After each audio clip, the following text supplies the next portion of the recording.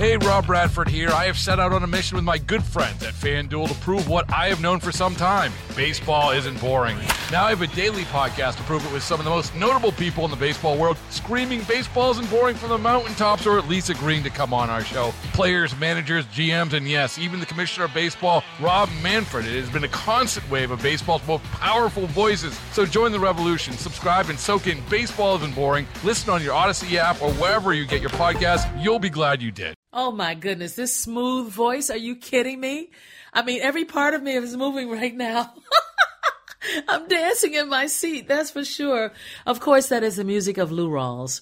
And there is a tribute concert, Lou Rawls tribute concert at Chanhassen Dinner Theater coming up. And we've been so packed with Center Stage. There's so much going on. We decided to start a little early tonight at 8:35. So I'm honored to introduce to you Johnny Brown. Now, I have heard of Johnny Brown. I have read part of his bio, but I have never seen him perform live. And on Friday, May 20th, we all get a chance to see it, 8 p.m. at the Chanhassen Dinner Theater, because he's going to do a show about Lou Rawls music.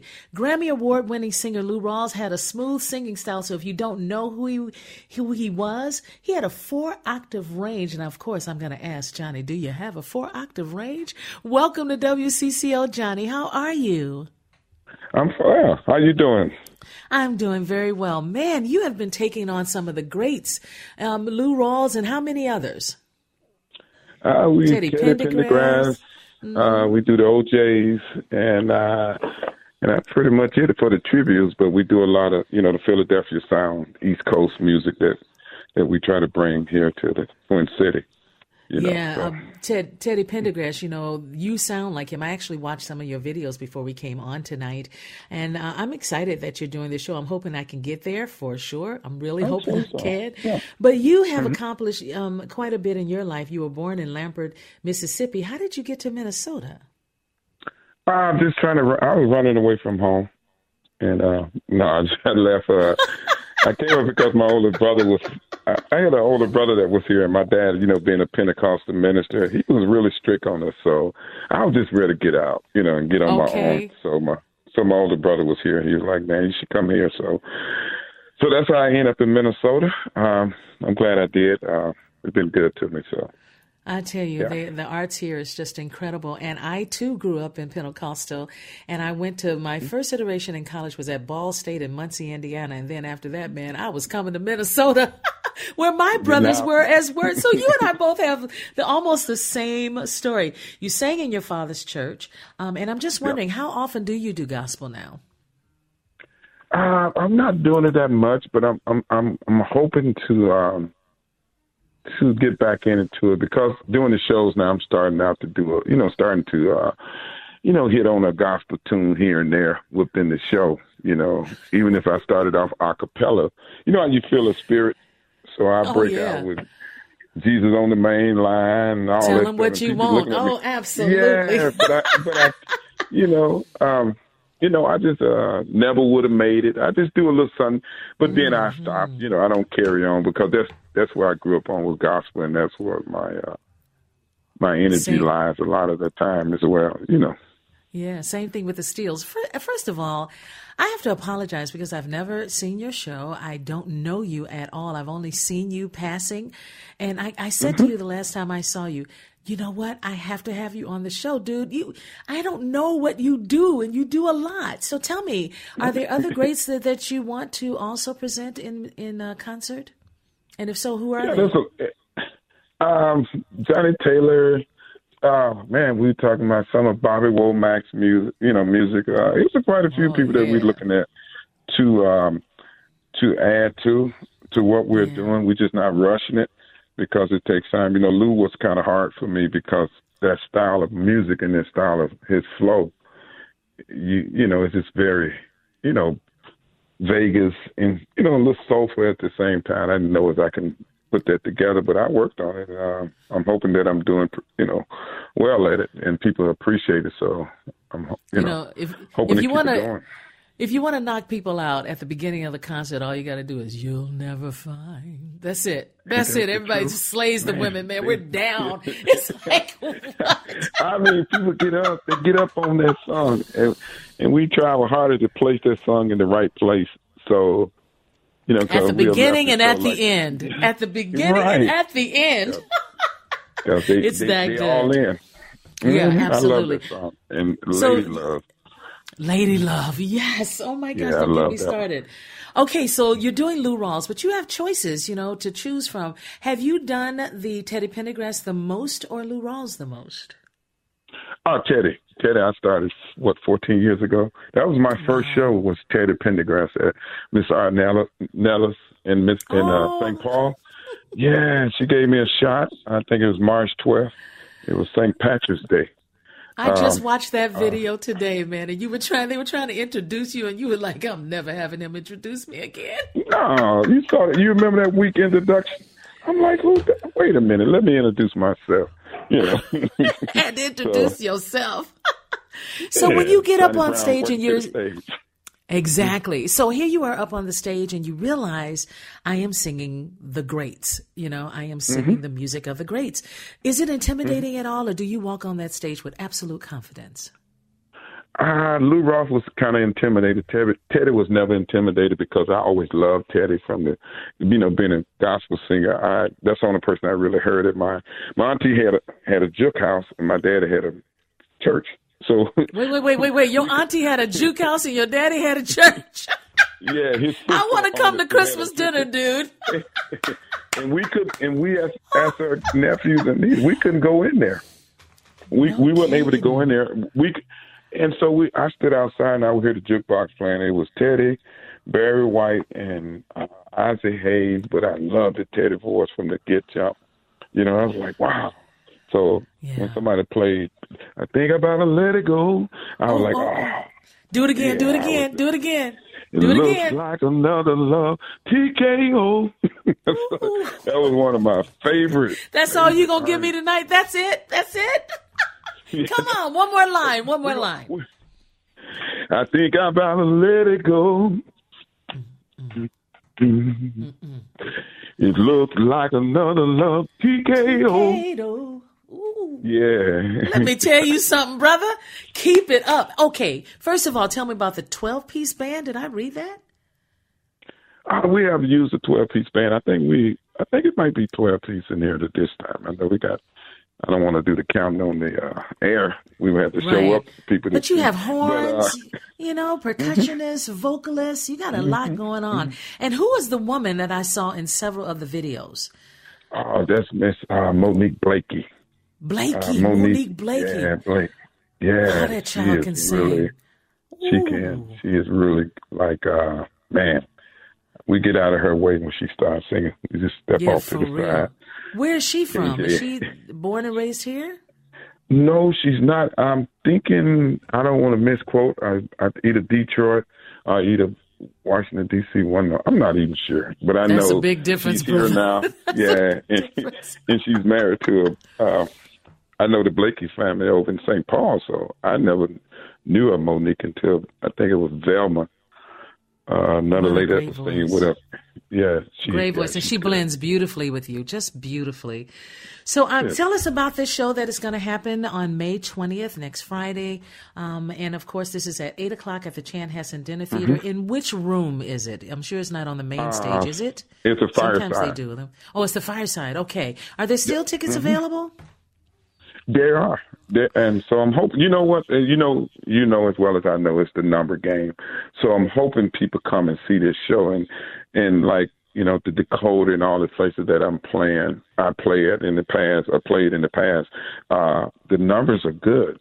And I'm trying to get that same thing going on out at Chanhassen. So I could be Have their protocols changed at all? As in the COVID situation? Necessary. Yeah, absolutely. Yeah. Because that's one of the things that can either help or hurt. It depends on where you are. It depends on what they're expecting and what they need from us. So I'm just curious to know if those have changed over the years. So I don't know. I think it's kind of not as strict as it was, but I think there's some guidelines still in place for coming into the room and the building itself. So, but I would have them call and check up there. I think I remember seeing maybe once when one person showed up and wasn't prepared. Yeah. So I don't think he got in. I didn't want to stay there and listen. Yeah, I've been in that room for, several concerts. So I'm really looking forward. I hope I can make it on the 20th. So then tell me, I really want to, tell me how you have expanded who you are. Eventually, I remember the first time I heard of you, someone said you were doing some R&B tunes.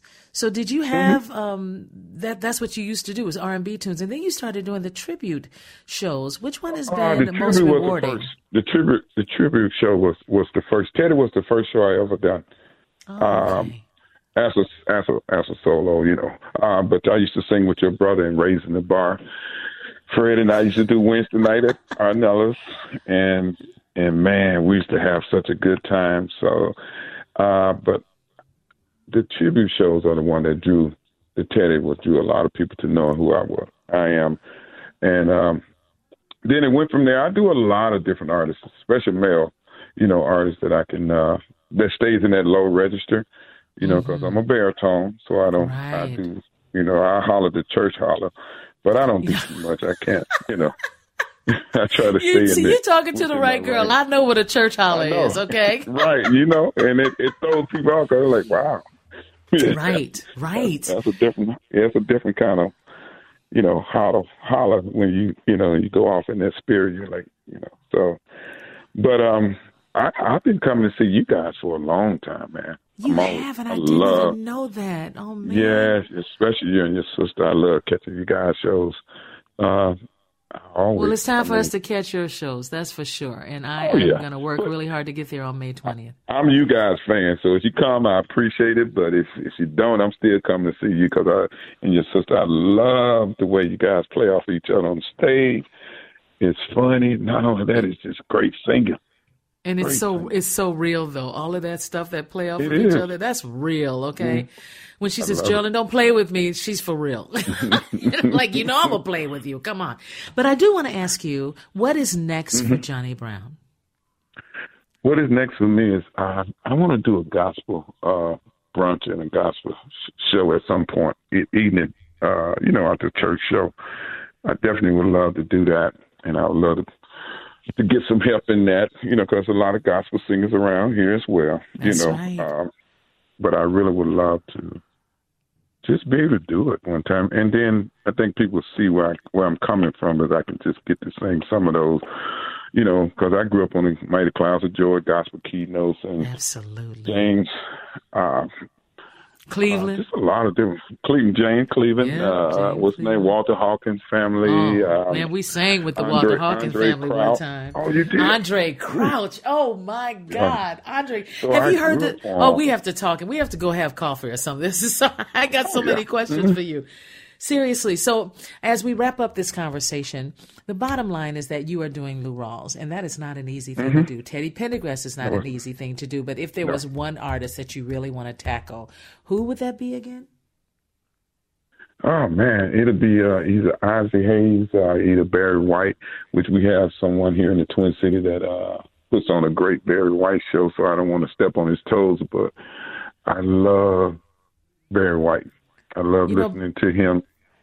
The whole thing with Barry White is that he comes out on stage. He used to come out on stage and just stand there with a handkerchief, and all the girls would twirl around him. All these women dancers, he'd have about 4 to 6 of them, depending on the concert, and they just spin and spin and spin. He just stand there with his foot tapping. That's it. He didn't do anything else but wipe his brow. Do you hear me? You gonna do Barry White? You get how many women? 4. All right, it was Barry 4. You are terrible. That's good. That's a good enough number for me. Barry White. Barry White. There it is. That's the new news. And if you do a gospel show, seriously, man, let me know. I would love to talk to you about that because it's tough sometimes. Growing up in a Pentecostal church, trying to figure out should I do that or shouldn't I do that. So do what you feel is the right thing to do. Do it. Yeah. I am. I'm going to work on that. I think I mentioned it to Crooners. Andrew, about the gospel thing. Looking at doing a gospel brunch evening of gospel. And I think we got some people that, artists here in the Twin Cities that have done something similar. They have done it, and they good. Mr. Robinson and different one. I love. Oh, yeah, with Gwen Matthews. We've had some. Yeah. We have so many great singers in the state of Minnesota. We're not just talking about the Twin Cities, but even beyond. It's remarkable as you travel and you get to meet people that can show enough sing. So I'm excited that you're still doing it, and I'm so sorry that I have not seen your concert yet, no but problem. I will very soon. So have a good May 20th, and if people want more information, where do they go?